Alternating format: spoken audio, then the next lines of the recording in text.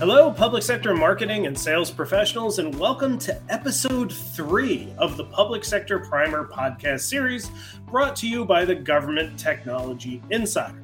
I'm Ryan Schraden, a frequent contributor to GTI and your host for today, and I appreciate you joining us for the third episode of our Public Sector Primer podcast series, a 4-part conversation about marketing and selling solutions to the federal government and military. Now, if you've joined us for our previous episodes in the series, you've already gotten the gist of what this is all about, but for those popping in for the first time, let me enlighten you a little bit. GTI has joined forces with Tom Mahoney, the VP of Marketing at TD SYNNEX Public Sector, to effectively provide a manual or a handbook for companies looking to market and sell solutions to the federal government and the military. And you couldn't really ask for a better instructor. Tom's been running successful campaigns, marketing, and selling technology solutions to the government and military for the better part of 2 decades. When this podcast series is over, we hope that you'll walk away with the skills, knowledge, and abilities that you'll need to do business with the government and military. And we kick this series off by exploring ways that you can identify those sales opportunities. We then kind of pivoted and talked about some of the themed marketing campaigns that you could use to reach government and military decision makers. Today, we want to pivot again and talk about building relationships and engaging with those people, the senior leaders and budget holders that will ultimately make or break your ability to get innovative technology solutions into the hand of government employees and warfighters. Tom, you ready to do this again? I'm ready, Ryan. Thanks for having me back. I'm excited for episode number 3. I am too. This is going to be a fun one. I think engagement's an important thing to talk about. So when we say that we want to engage with these people, these military, these government decision makers, the people who are the budget holders, the ones with the purse strings, what do we mean? What does engagement look like, and what does engagement mean to you? So that's a great question. Engagement can take on a couple different forms. In the digital marketing world, engagement can be measured in terms of responses to your campaigns. Are my readers opening my emails? If they're opening my emails, are they clicking through on the call to action? Meaning, are they going where I want them to go after reading this email? And if they're going where I want them to go, and that could be to a webinar, to a registration page, to a downloadable asset like an infographic or a white paper, are they taking the action on that next step? And each one of those little yeses that they give you, yes, I'll open this email. Yes, I'll click on this link. Yes, I'll visit this page. Yes, I'll download this asset. That increases your engagement score and your connectivity to that end user in the government or military. That's digital engagement. Other examples of digital engagement: how are my social media posts generating traffic? Am I getting the likes and comments? Is the traffic to my website or my product pages increasing or decreasing month over month, week over week, year over year? Those are all different examples of digital marketing engagement. And those are really great because it's easy to count, it's easy to measure, it's easy to quantify and build a strategy to improve upon those metrics. The other element of engagement is, do you have people coming to you? And they can come to you in a number of different ways. They could be calling into your company and saying, hey, it sounds like I caught your radio ad, or I joined this webinar. I'd like to learn more. Can you connect me with the right person? That inbound metric is a measure of engagement. It's really more of a measure of reach. But the other way is, and this is a little bit harder to measure, is that person-to-person engagement. Is your team that's in the field, your subject matter experts, your field sales team, your engineering team, are in the field, are people walking up to them at trade shows, industry events, luncheons, workshops, IT days, and saying, oh, I've heard of your brand, and I understand that you solve X, Y, and Z. I'd like to hear more about that. That is the best kind of engagement. The hardest to come by, the hardest to even track, unless you got somebody really good in the field who's diligent about coming back to the home office and updating the CRM system. But that is the ultimate gold when you're in a sales and marketing motion. Is somebody walking up to you saying, I've heard of you, and I think I understand what you can do for me. Let's have a conversation. We talk to government marketers a lot, and a lot of what we hear is this need or desire to, like you said, engage with people, and then build a relationship with them. So, how does one start to do that? How does one engage with people and start to build a relationship there? And what tools exist for sales and marketing people out there that will enable them to do that? Yeah, so that's a great question. And I would offer, it depends on your preferred motion to the market or your sales and marketing strategy. But speaking for the marketing side, how can you continue that relationship? And let's stick with that example that I started with, where you built up the yeses along the way. You've deployed an email to your contact, they've opened that email. That's the first yes. And the whole point, by the way, of that subject line is to get them to open the email. That's all that subject line is for. The from name and the subject line, I just want you to open the email. That's the first yes. Now they've opened up the email, they're consuming the content, they're looking at the pictures, they're seeing the buttons, and all that email is designed to do in a direct marketing motion is I want them to click the button that is my call to action, the next step I want them to take. Everything in that email is driving towards that one action, that one click. If you get that and you get them to your landing page to register for your event, sign up to be told more, have a meeting, whatever that call to action might be, getting them to make the transaction on that page, if it's a form submission, that's the next yes. And everything on that page is getting to that yes. But here's where so many marketers drop the ball. They don't follow their shot after they got to that yes. And it's the hardest yes to get. It's the hardest yes to get is getting somebody to give up their information in exchange for an asset. So don't drop the ball there. You want to engage in a follow-up nurture series. So when they've requested the asset, if it's a white paper, an ebook, you want to send an email back to that person delivering the asset, even if you make it available to them right away. They filled out the form and they get to the next step and they can get the ebook, the white paper, the case study, the product documentation, whatever it is. Follow up, deliver it over email. That email has the highest open rate of anything else you'll do in a marketing strategy because they're expecting it and they're primed to respond to it. And so once you've done that, you've earned the right to continue to market to them. They've invited you into their inbox. And so have a series on the shelf ready to go, a 2, 3, or 4-part email series that you can deploy on a regular cadence just to those folks that have followed through on your primary call to action in that first email series. And what you can measure, and most of the marketing automation platforms and CRM systems do this out of the box and can help you with the measurement.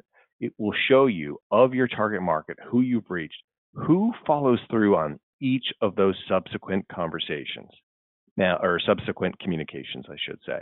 So if you've targeted the right person on the front end, then the more that they engage, the more they react to the marketing, and the more you've earned the right to their inbox and to their attention span, the higher their engagement goes up. And that means they're going to be much more responsive to a call from a SDR, sales development rep, or a business development rep, or an account executive on your team who's tasked with converting that interest into potential pipeline. So that's one way where you can continue to build a relationship, is by earning the right to continue to market to them. Yeah, I think some people would be really shocked, to your point that, balls get dropped there. You would think that would be the most natural thing, right? Someone fills out a form online, they say they want to learn more about something. You think that next communication would be a no-brainer. And in the discussions I've had, the relationships I've had with government marketers in the past, it is shocking how many leads go into an Excel spreadsheet and then nothing ever happens to them. We see that all the time. And I would just, sorry, Ryan, I would just offer, it's one of those things. It's like going to the dentist. We all know what we're supposed to be doing. But when the time comes to knuckle down and actually do the work, it doesn't get done. It gets deprioritized against other things. But I just remind you, the hardest thing in digital marketing to do is to get somebody to put their email address into a form and click a button, because they know that opens up the floodgates to potentially more marketing. So if you got them to that point, you've actually built up a level of trust with them. Take advantage of it. Lean into that and just continue to deploy your marketing. Don't drop the ball at that stage once you've gotten across the most difficult hurdle. That's an excellent point. And I appreciate that analogy because it's a good reminder for me that I do actually have to make a dentist appointment. I canceled one a few months ago and then never rescheduled. Mm. Let's talk about that sales part of it, right? Because ultimately at the end of the day, that's what this is all about. We're trying to sell things to the government. And I think, some people look at that as almost a dirty thing, but let's be honest, if you have a product or a solution that's going to help a government agency do something more effectively or more efficiently, or can help save a warfighter's life, it's a good thing. Selling that product or solution to the government, to the military, is a good thing. So let's talk about that transition, the transition from building engagement and building a relationship, the transition from marketing to sales. How do we effectively and appropriately begin to sell to people that we've engaged with and built a relationship? It starts with discovery. And there's the principle out there of listen to understand. And so you have been communicating, and in a lot of ways, it's been a one-way communication in terms of you're pushing information to your target consumer or your target customer. You're pushing and pushing, but there's no communication coming back outside of those engagement. Are they clicking? Are they opening? Are they responding? Are they downloading? And that's an important signal that is communicating a degree of interest, but you're not necessarily hearing from them what their real pain points are.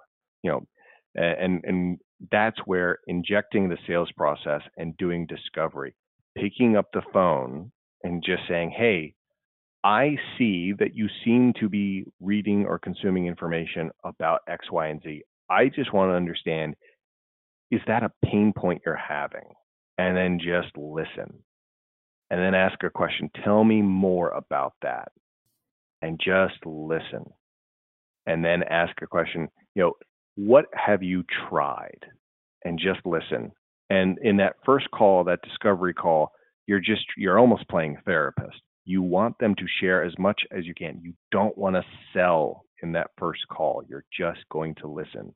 Because if you listen effectively on that first call, that's when you earn the right to have a follow-up conversation to say, hey, I think I've heard everything. Here's what I've heard. Let me reflect that back to you. And if I've got that right, if I can help address some of these pain points, would you be open to a follow-up call?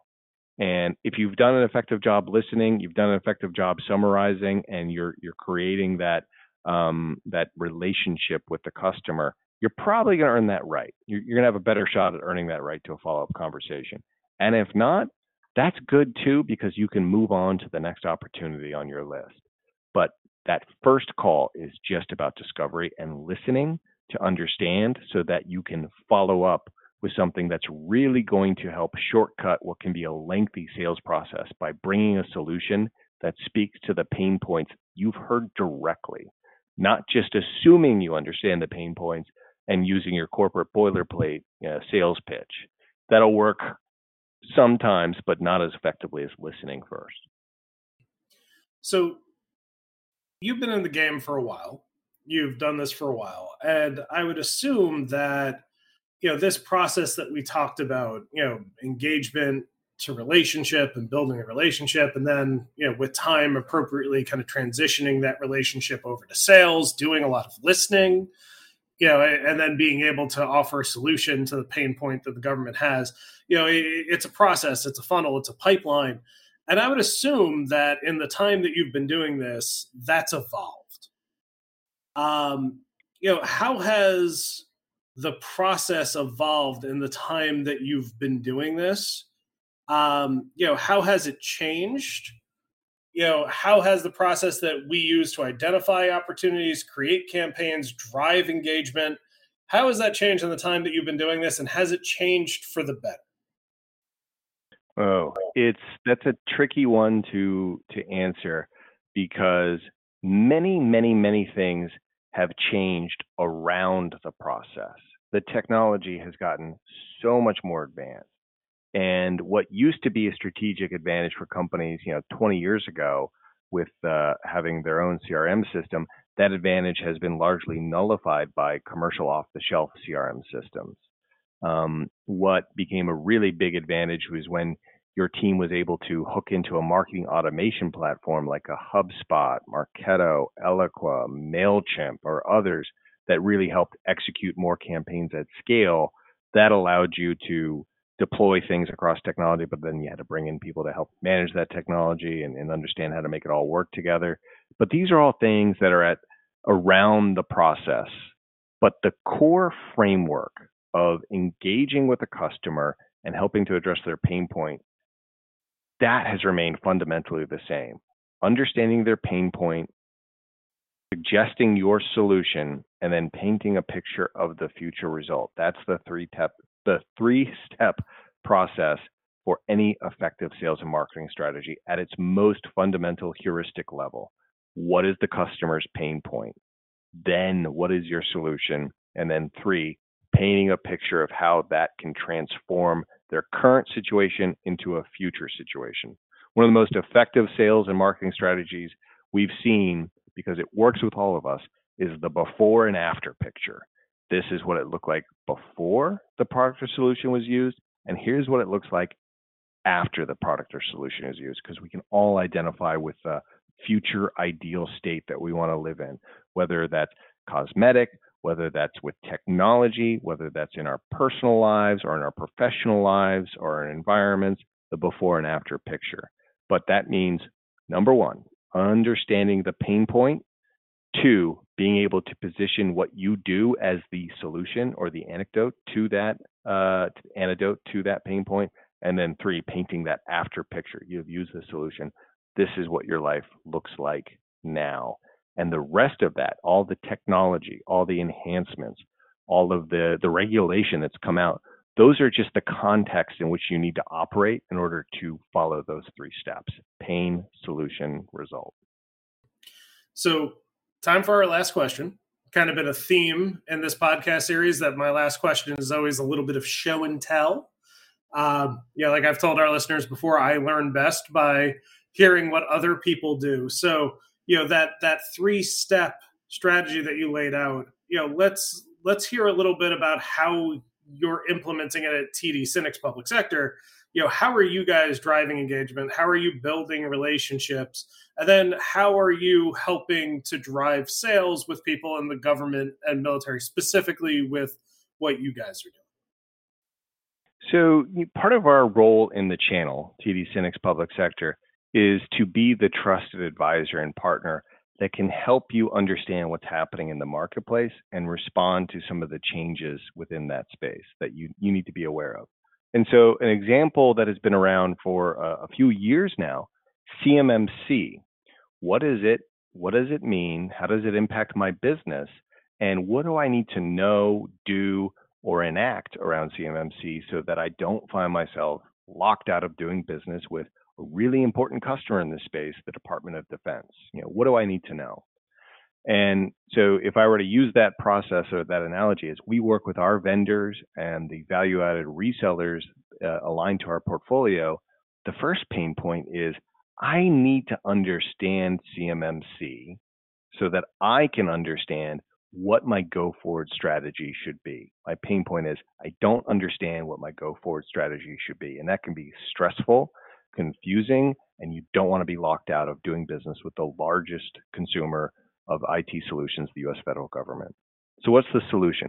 Well, we put together an education series supported by a product page, a webinar with third-party trusted advisors, all around, and we've published blogs, social media posts, articles, podcasts, all around driving awareness of CMMC and providing insights into what we know and where we think CMMC is going. And so that was the solution. Pain point is, I know I need to be doing something around CMMC. I just need to understand how this could impact me so that I can build a go-forward strategy. Our solution was, well, we're going to help educate you, because the more informed you are, the better we can help grow your public sector business. And so the result is walk away as a more informed strategic leader for your brand who understands how CMMC applies and impacts your future business strategy. And all the tactics we deployed had to line up to those 3 steps: pain, solution, result. webinars, blogs, articles, social media, talking points for our field team, a product page, and the communications driving awareness around all of that. Helped create a solution for that pain point. I don't know what I need to know about CMMC. How do I react? How do I build it into my strategy so that I can be a more informed strategic leader for our business? You definitely can't spell pain without CMMC. Now, that's not actually true. There's no C or M in pain, but I do know it has been a pain for a lot of government contractors. That's a great example. And the pain is, does it apply to me? Who does it apply to? And if it does apply to me, how do I get in front of? How do I line up to those requirements? The pain is just around education, and the government has done a great job pushing it. We want to help amplify awareness. We want to help amplify the understanding because it is meant to help make for a more secure country and a more secure consumption of IT solutions. And it's bigger than just IT solutions. And so we want to amplify that message because technology is the ultimate enabler of modernizing government. So we want to remove any barriers to being able to deliver on that, modernizing government. Unfortunately, that is all the time that we have left for this episode, the penultimate episode of the Public Sector Primer podcast series. Tom, thank you so much for joining us and sharing your knowledge yet again. This has been incredibly enlightening. Thank you, Ryan. This has been fun. All of our public sector marketers and salespeople, we appreciate you guys listening. If you're looking for more educational resources on this topic, TD SYNNEX Public Sector has a white paper, 30 lessons for doing IT business in the public sector. We'll go ahead and put a link to that white paper in the article that this podcast is embedded in on GTI. We'd also encourage you to check back on Government Technology Insider for what will be the fourth and final episode in the Public Sector Primer podcast series. In that episode, we're going to be exploring something really interesting, how to build a brand that resonates with the government. And the timing of this is really interesting. We're going to talk specifically about the TD SYNNEX Public Sector brand with the person who helped launch it.